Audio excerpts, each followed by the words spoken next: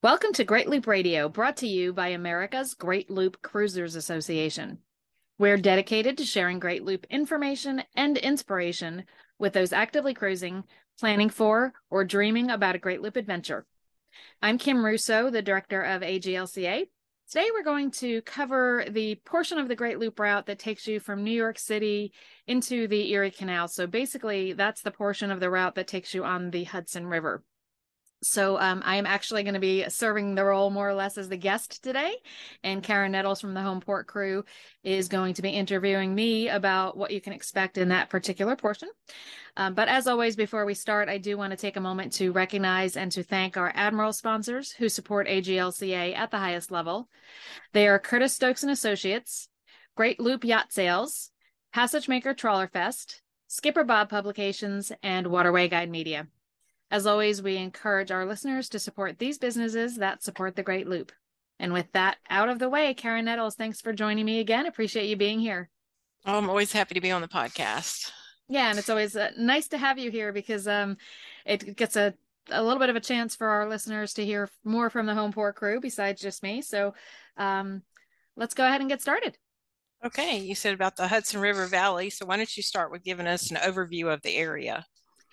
Yeah, so as I kind of said in the intro, this is the portion of the Great Loop that takes you, you leave New York City on the Hudson River, you work your way northward from there. It's really a very stunningly beautiful cruising area, and you're in for just about an instantaneous almost change in the scenery. As you cruise up the, on the banks of Manhattan, you see the skyscrapers. On our Great Loop, we left from Liberty Landing Marina, which is an AGLCA sponsor, so that's on the New Jersey side. And as we headed up the Hudson River, we had, of course, the island of Manhattan on our starboard side. And once you get past all of the busyness and the hustle and bustle and all of the buildings that you can see, it pretty dramatically changes and pretty quickly to just kind of the mountainous region of the Hudson River Valley. The Hudson River is tidal in this area, so in technical standards, it is actually an estuary in this area, as most rivers are where they meet the ocean. But the Hudson is a little bit different because it stays tidal and therefore stays an estuary pretty much all the way up to Troy, New York, which is about as far as most loopers are going on the Hudson if they're going to turn into the Erie Canal. Not far from Troy. So that's kind of an overview of what it's like, what the overall cruising picture in that area is. It's pretty easy to navigate, lots of deep water. It's also a fjord, so deep water with mountains on the sides.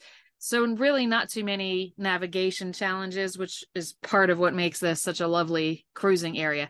About 150 miles or so that loopers will take on the Hudson River from Manhattan on up to the start of the Erie Canal.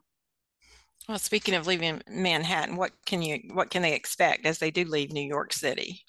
Yeah, I kind of mentioned the immediate change that you see. One of kind of the landmarks that you'll see after you're finished kind of gawking over all of the buildings of New York City and all that you can see along the waterfront there.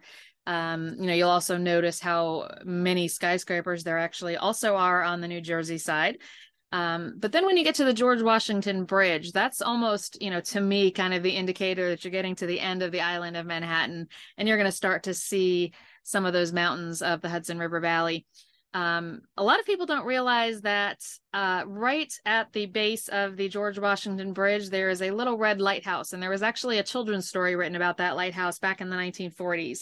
So if you're familiar with that story, that's kind of something to be on the lookout for as well. But I actually grew up not far out of New York City, but far enough outside New York City. So you were kind of in the Hudson River Valley, so the mountains around and things like that. And I have probably crossed the George Washington Bridge hundreds, if not thousands of times in my life and never knew about the little red lighthouse under there. Heard the story long after I had moved out of that area, and saw it for the first time as we were cruising underneath the George Washington Bridge on our way out of New York City on the Loop. So kind of a landmark for some. Yeah, that sounds interesting. I've never heard of the little story about the red lighthouse. Yeah, it's something to research for sure. Yeah. So what is the typical first stop for loopers outside of New York City? Yeah, so like I said, we left from Liberty Landing State Park, which is pretty typical. If you happen to stay on the Manhattan side, the distance is going to be probably about the same for your first day. Ours was 38 miles, and that was from Liberty Landing to Half Moon Bay, which is an AGLCA sponsor in Croton on Hudson. Or you can also pick another AGLCA sponsor, which is the Cortland Yacht Club there in Cortland, which is it's just about 5 miles, maybe even if that further than Half Moon Bay. So really two good choices. Um, and that's a very typical first stop. Loopers tend to plan their itinerary based on roughly 50 miles a day. And there's a couple of other options in that immediate area. So some may choose to go a little bit further than that. 38 is a short-ish day for many, but those are two great marinas there that I mentioned. So it's a good first stop outside of New York City. All right, so tell us a little more about those options and how should loopers make that decision on what they want to do. Yeah, it's a really tough call, and we actually spent some time at both. So, because they're both sponsors and because we wanted to be able to guide people to what might be the right choice for them, everybody's style is different. Everybody picks something different. Croton on Hudson, that is Half Moon Bay Marina, definitely more things to walk to from there. So you're arriving typically without ground transportation. There is a grocery store within walking distance. And if you are up for a little bit of a longer walk, you can walk into town where there are several restaurants, a really good ice cream place, and a really nice coffee shop that was just a good kind of place to spend an afternoon working rather than on the boat. I will warn you, as I said, it's a little bit of a hillier. I don't want to say mountains because it's not mountains by like the Rocky Mountain standards, but you are kind of in the foothills of mountains here. So walking from Half Moon Bay up to town is an uphill walk. So you're going to start to get in really good shape if you enjoy walking around these towns because you are definitely going to start hitting some hills. Half Moon Bay also has really easy public transportation into New York City. At this point, you're only 30 miles or so outside of the city. So you're really still in a New York City suburb, and there is still good public transportation if you haven't finished exploring all of the sites there. So that's another point that, can entice you into this area. There's also an enterprise rental car not too far from Half Moon Bay. We took advantage of that because there was a lot in this area that we wanted to see and do that was not necessarily walkable. So taking advantage of a rental car is also a really good idea and is very convenient from that location. On the other hand, Cortland Yacht Club has kind of some amenities on site. Depending on when you arrive, they do have a pool. The pool is only open on weekends up until when school closes in the area, which is usually mid to late June. So if you're there in May, like we were, the pool is open on the weekends and the restaurant is open on weekends. Not quite as much to walk to in the town, although there are some restaurants that are walkable. And some really interesting history there, some Revolutionary War history. You'll see the plaques on the side of the road. Really delightful members at the yacht club who just could not have been more hospitable to us. So that was also a good choice. We were fortunate to have stayed at both. The rental car in this area, as I said, for us was a big deal. It allowed us to see many of the things that we would on subsequent cruising days be cruising right by, but there is not really opportunities to stop at all of them, or some of them, there is no marina or place to tie up any place nearby. So having a car in this area, if you're interested in exploring some of these things, and I'll go over what some of those things are, but we really enjoyed having that and having access to that. So that may be something you want to consider while you're making your decisions as you're cruising up the Hudson River. Oh, that sounds like there's a lot of options to consider. And I know when y'all were in the area, this next cruising day was one of your favorites. So you want to tell us why? I think it was the scenic beauty of the Hudson is just absolutely amazing. And some of the things that you can see from the waterway are also really amazing and historic. This next cruising day was actually, we cruised past many of the things that we had driven to, taking advantage of having a rental car. So first and foremost, then this cruising day, as you leave Croton on Hudson or as you leave Cortland, you are going, for us, it was 50-mile day to Kingston, New York. And one of the first things we passed was the U.S. Military Academy at West Point. And that is one of the specific reasons we had rented a car so that we could get there and tour West Point. Really amazing tour. Obviously very historic, but also current facility. So seeing some of the history at the Academy as well as some of what they're building was pretty amazing. The scenery there is beautiful, but there are also lots of monuments. There's a visitor center with the museum, and you can visit the museum anytime without a ticket. You can just walk right in. But they also have a few vendors who are approved to give bus tours of the actual Academy grounds. So we did both of those things. And the bus tour allows you to spend a pretty good amount of time in the cemetery, and they share some stories of some of the heroes that are buried there, some very historic figures and some less known, but with really fascinating stories. We got to visit the Cadet Chapel, both the original chapel and the current chapel. And then there's also an area where there is a length of really enormous chain. And the history behind that chain is that during the Revolution, the cadets at West Point stretched the chain across the Hudson River in an effort to stop the British boats from going any further up the river. So just, some history, some legend, some really amazing sites there at West Point. And it's mixed with that history is mixed on the tour with some of the new.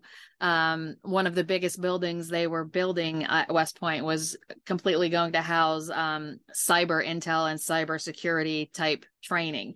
So it was just a really fascinating mix of current technology along with that amazing U.S. history. So West Point, I would say, is definitely a do not miss when you are on the Great Loop.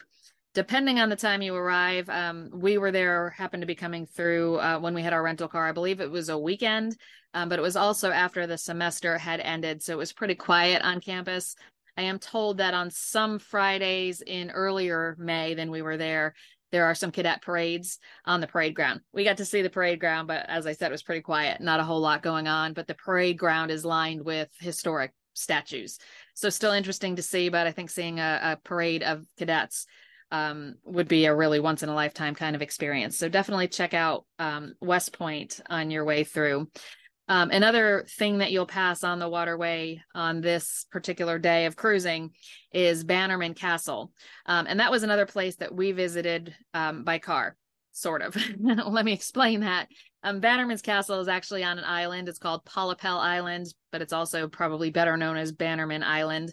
But you cannot take your own boat to Bannerman Island. So if you want to tour that, you do need to be gosh, and off the top of my head, I'm not remembering the name of the little town right there.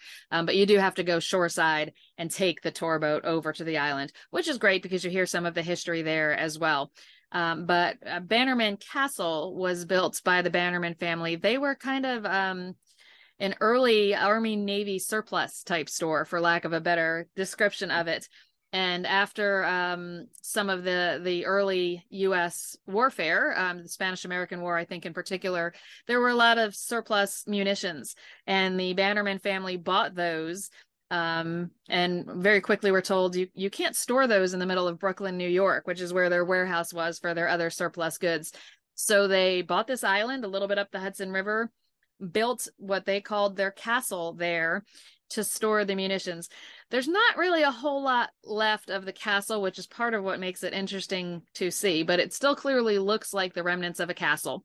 The reason there is not much left, the guides told us that it was basically probably not constructed real well, and that a lot of the metal reinforcements that would typically be used for building a structure such as this were substituted for whatever they had on hand, which in an archaeological type investigation of the castle, they found things like swords and bed frames being used for the metal reinforcement of the structure. Obviously not quite up to today's building standards, but they put their gunpowder in there, built a house on the island, and at one point, I believe in the gosh, I won't remember the date now. Around the 1930s or 40s, I believe, the gunpowder did actually ignite and explode, which is part of what led to the destruction of the castle. And further on in history, around the 1970s, there was a fire that took days to put out of what was left there at the island. So there's not much not much more than just a wall there anymore. The remnants of the house, though, are also there, so that was pretty interesting to see. As you're coming towards Colipole Island, Bannerman Castle on the loop, the castle that's remaining that you can really see from the water is on the far side of this island as you approach it. So if you don't take the time to do the actual tour, where you would probably have to travel by car to get to the tour boat, make sure you turn around and look back, because as I said, it's on the far side of the island as you're coming. The island is on your starboard side as you're on the loop. And if you don't look back at it, you'll completely miss that the castle's there. But it's just another really interesting piece of the history of this area, and certainly something unique that you don't see every day on the loop. So that's just a couple of them. There's a couple more, though. Why don't we take a quick break and play a message from one of our sponsors, and then I'll kind of continue with some of the other things you see in this 50-mile stretch between Half Moon Bay and Kingston, New York. Sound okay? Yep, sounds good. Okay, perfect. We'll be back in a moment. Did you know that every mile of the Great Loop is covered by Skipper Bob guides? Its mile-by-mile format is a great planning tool and essential at the helm. On the most popular routes and side trips, Skipper Bob covers preparation, navigation, bridges and locks, and the best places to visit. Skipper Bob guides are updated each year, and its website keeps you current with navigation alerts and cruising news. To check it out, go to skipperbob.net. Skipper Bob is a proud Admiral sponsor of AGLCA. Did you know that every mile of the Great Loop is covered by both the Waterway Guide and Skipper Bob? Use them to plan your Great Loop cruise and learn about the places you can visit. In the cockpit, important navigation info is always ready at your side, plus marina listings, anchorages, services, and so much more. Each Skipper Bob and Waterway Guide is updated yearly, and waterwayguide.com and skipperbob.net keep you current with navigation alerts, cruising news, fuel prices, and special deals. With the Waterway Guide and Skipper Bob at the helm, you'll always be on course. Order yours today at the AGLCA ship store at greatloop.org. Waterway Guide and Skipper Bob are proud sponsors at the Admiral level with AGLCA. We're back on Great Loop Radio. Today we're covering the section of the Great Loop that takes you up the Hudson River. Karen Nettles from the Homeport Cruise with me. And we left off, I was just kind of filling in on one of my favorite days of cruising. And part of the reason it was a favorite is that we were seeing from the water many of the things that we had specifically taken the time and effort and expense to rent a car to go see. So I guess I left off at Bannerman Castle. Yeah, right.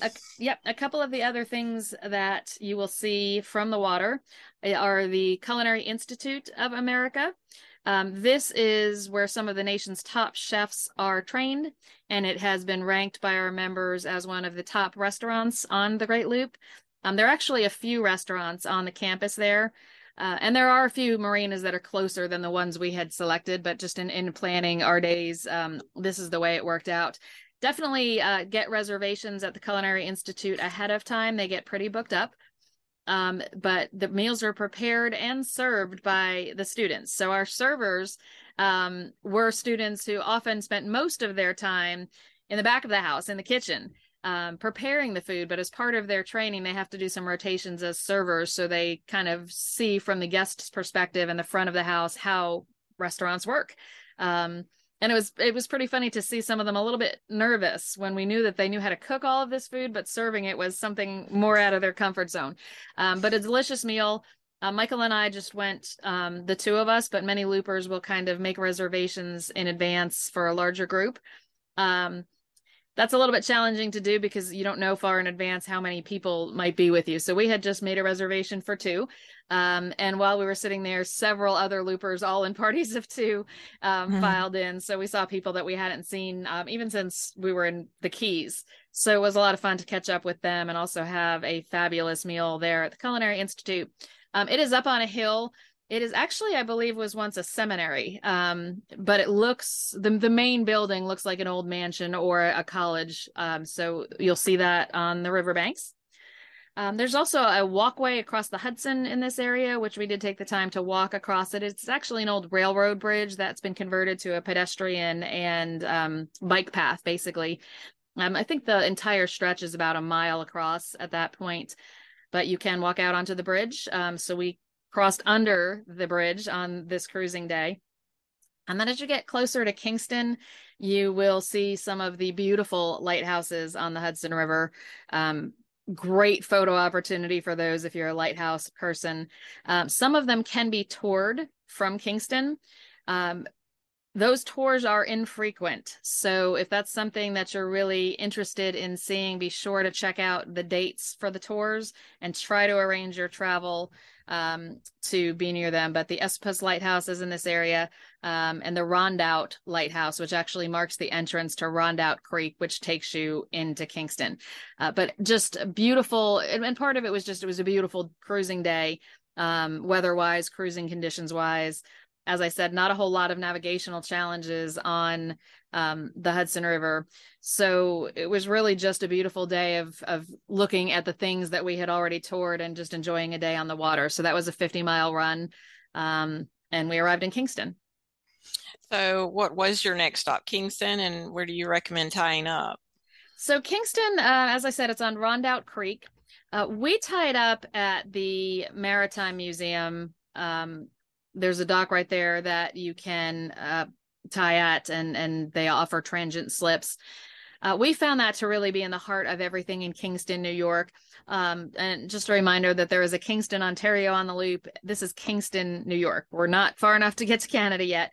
But in Kingston, New York, Maritime Museum, to us, we tend to pick our dockage based on what is it's easiest to walk to other sites and things like that. So there were several other loopers there at the Maritime Museum, but there are a few other docks further up the creek, and those are also walkable into town. We just found the Maritime Museum to be the closest, so that's why we picked it. Okay. Well, what are some of the highlights of Kingston?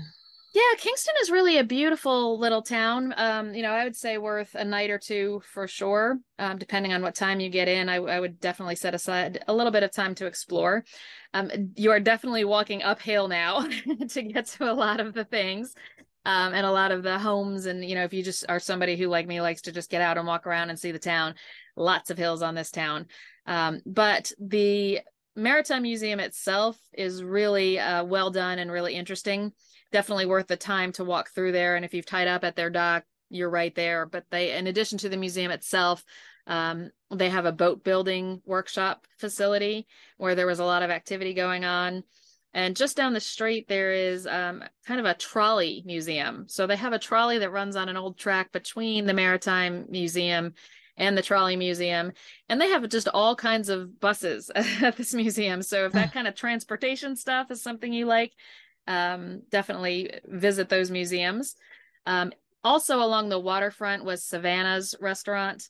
The big draw there, and this could have changed, this was about a year ago we were there, but the big draw at Savannah's is that they would give a happy hour free appetizer per person. So for loopers, that's a great deal. A lot of us, can exist on just an appetizer for dinner. So it became a pretty popular place, and we ran into some loopers there again that we hadn't seen since the Keys. So it was a fun stop in Savannah's. The food was great, and they certainly had some great happy hour deals. But in addition to that, that was along the waterfront. If you do walk up into town, there is a donut shop that is absolutely delicious. They make the donuts while you wait. And they had really good coffee too, and some other treats. I think we stopped there a few too many times. And including the morning we were leaving, we kind of timed departure around when does the donut shop open. So they were really good. And a couple of other good restaurants. We ate at an Italian place that was great. But, certainly a town with enough to do that staying there for a day or two makes it worthwhile. So we enjoyed our stop at Kingston. And, we're hopeful that a lot of the loopers coming up this year, and we're doing this at this time of year because this is where lots of loopers are headed right now.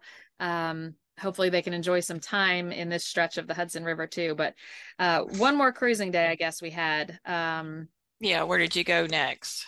So our last full cruising day, on the Hudson River went from Kingston to Shady Harbor Marina. Shady Harbor is also an AGLCA sponsor. They are about 40 miles further north than Kingston. So again, a good day's cruise, a nice stop. Not a whole lot between the two, but again, easy cruising. No significant navigational challenges while we were there. Shady Harbor Marina has an annual pig roast as kind of a customer appreciation day. It's really grown to a full weekend where they invite loopers to come and enjoy the pig roast and enjoy activities throughout the weekend. We had actually driven to that event when we had the rental car when we were back in Half Moon Bay because we really wanted to be there, but felt that we were rushing to get the boat there because of all the other things we wanted to see along the Hudson. So those are the kind of trade-offs you're going to find yourself making when there's a schedule involved. We knew the Shady Harbor pig roast weekend. We had intended to take the boat and quickly figured out if we did, we'd missed West Point and we would miss touring Bannerman Castle and dinner at the Culinary Institute. So those are the kind of trade-offs you'll make. But definitely if you can time your arrival at Shady Harbor for the pig roast, it is a fabulous time. But the restaurant they have on site that's opened anyway at Shady Harbor is phenomenal. Really, really good food, great bar. It is run by Brian and Kathy Donovan. They own and run the marina, and Kathy runs the restaurant. The chef is top notch, and I highly recommend stopping at Shady Harbor for the marina itself, but also for the restaurant. And they do have a courtesy car, which has really become less and less common as time has gone by. But Shady Harbor has one. And so there's not a grocery or anything like that in walking distance, but you can take their courtesy car. And I was even able to take their courtesy car to drive Michael to an airport because he had to fly out. So it made it a super convenient stop for us. Like I said, 41 from Kingston to Shady Harbor. So, and Shady Harbor's town is New Baltimore, if you're looking for a little bit of a reference point there. But it's a very small town. So that's probably not going to help you a whole lot if you're trying to figure out geographically where we're talking about. Okay. And then finally, what was the waterway like from Shady Harbor to Waterford? Yeah, so the last stretch on the Hudson River for those that are turning into the Erie Canal is this stretch. It's about 25 miles from Shady Harbor to Waterford. It's actually nice that that's a short day, and here's why. Waterford is the start of the Erie Canal, and they have a free wall that you can tie to overnight at Waterford. So the fact that it's a short day means that if you leave Shady Harbor pretty early, you will arrive at Waterford pretty early. And there is a better chance that there will still be room on that free wall. Nebo, our app that members use to find each other, is a great way to check in and, see if there's already a looper at the wall that can tell you if there's still space. We rarely, if ever, found that there was not enough space at one of the free walls, but Waterford was the first of those. So we got a fairly early start from Shady Harbor. Pretty uneventful. You will go through Albany, which is the first city that you've seen since New York City, really, of any size. And the Troy downtown marina, which is in this area too, just before Waterford, is an AGLCA sponsor. And that is a great place to tie up if you don't want to worry about the free wall or if it's already full. You can stay at Troy and then enter the Erie Canal in Waterford the next morning. One thing I will point out is the federal lock at Troy, New York is the first lock you're going to go through in quite some time. If you did not do the Dismal Swamp as you were crossing from North Carolina into Virginia, that is a route choice that has some locks. You may not have seen a lock in quite some time. For me, this lock caught me completely by surprise. That's on me, 100%. But because it caught me by surprise, I was not prepared for it. I was expecting to turn into what is considered the Erie Canal at Waterford before we hit the first lock. The first lock is actually at Troy, and it's on the Hudson River. So be ready for that. And that is really, I wouldn't even call it a navigational challenge. This is not a highly commercial area, so there was no wait to go through the lock. I think there was only one other boat in there with us, but it's just something to know that's coming. And especially if, depending on where you started the loop, either if you haven't done a lock yet, or if it's been quite a while since you've done a lock, you may not have all your locking stuff ready to go. Your boat hook, your all of your extra fenders, your gloves, the things that you need for locking. It's never good in my world for a lock to catch me by surprise, and that snowballed for me in this lock. So just be ready for it. You'll arrive in Waterford. You will see the kind of iconic blue sign that points you to the left to go into the Erie Canal and points you to the right to go towards the Lake Champlain and the Champlain Canal. Those are your two route choices. If you can clear 17-foot bridges, you can continue on to the Champlain Canal. Loopers who can't clear that, or loopers who want to do parts of the Erie, will turn into the Erie Canal. We tied up at Waterford. It was late morning when we arrived, since it was a short run, and there was a farmer's market going on with live music. The town is a sponsor, the Waterford Visitor Center, and that is where you can tie up and stay there at the wall at the Visitor Center. So that is the point where you are then ready to take on the Erie Canal. So from the wall there at Waterford, you can walk up to the first lock. You can see it. You can, stand above it and look down at it. You can also take a longer walk to, there are falls nearby. And I say nearby, that's relative. This was one of my longer walks on the loop, but I really enjoyed it. I think it's about 3 miles to the falls, and then of course you have to walk back. But it was really interesting to see, and the folks in the visitor center had kind of presented it to me as the falls were the problem and the canal is the solution that let boats actually navigate through here. Without the canal, but the falls were the bottleneck in the river that nobody could then navigate. So the canal was built to bypass those falls. And at Waterford, it is a flight of, I want to say 6 locks. I could be a little off on that number. A flight of locks just means that's a series of locks with very small distance between them that's just raising you incrementally up like a flight of stairs would. So lots of history. Waterford has lots of statues of the horses and donkeys that initially would pull boats through the canal with ropes. They were really just barges at that point, not actually boats. The Erie Canal is something that I think we all learned about as children in our early grade schools. So another historic area. And we will definitely cover the Erie Canal in another podcast. Today, I just wanted to take on the Hudson. It really was one of my favorite overall areas of the Great Loop was the Hudson. So as loopers are headed there, I hope this is going to give you some ideas for this season or future seasons. We did around this time last year did do a podcast on visiting New York City by boat. So if some of you are in New York City or headed to New York City, you can look for that podcast in our archives too. But this was the next piece of the route, taking you from New York City up to the start of the New York Canal. So anything I left out, Karen? I'm sure you covered it. I just know that loopers going that way are probably going to look forward to everything that they can see and do along the way, because it does seem like it's a very beautiful area and historic and everything. It is. And actually a couple of resources I can point those who are interested to. Our YouTube channel is youtube.com/Great Loop. There's a playlist there of cruising information, and that will show you, you can, scroll through to the particular legs of the Great Loop that we just discussed. And that would be, New York City to, or I guess it's labeled Liberty Landing to the Hudson River Valley to Kingston, Kingston to Shady Harbor, and Shady Harbor to Waterford. So those 4 legs, I guess it is.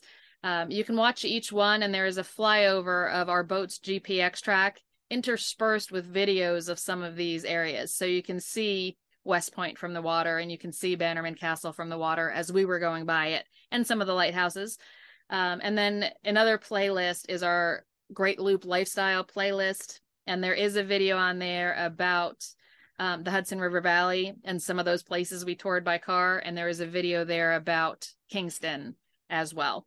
So if you want more information on this area, those are free resources on our YouTube channel. For our members, in the Great Loop route menu on our website, there is a segments area. Just go to the New York to Lake Ontario segment, and you will see details about each of these segments and the associated videos, resources, everything else that you might need to know about this particular area. So a few places to go for more information. And with that, I think we've covered it. So Karen Nettles with the Homeport crew, thanks for joining me once again. I appreciate it. Quite welcome. And thanks to everyone who has watched or listened this week. We'll be back next time with another episode of Great Loop Radio. Until then, safe cruising.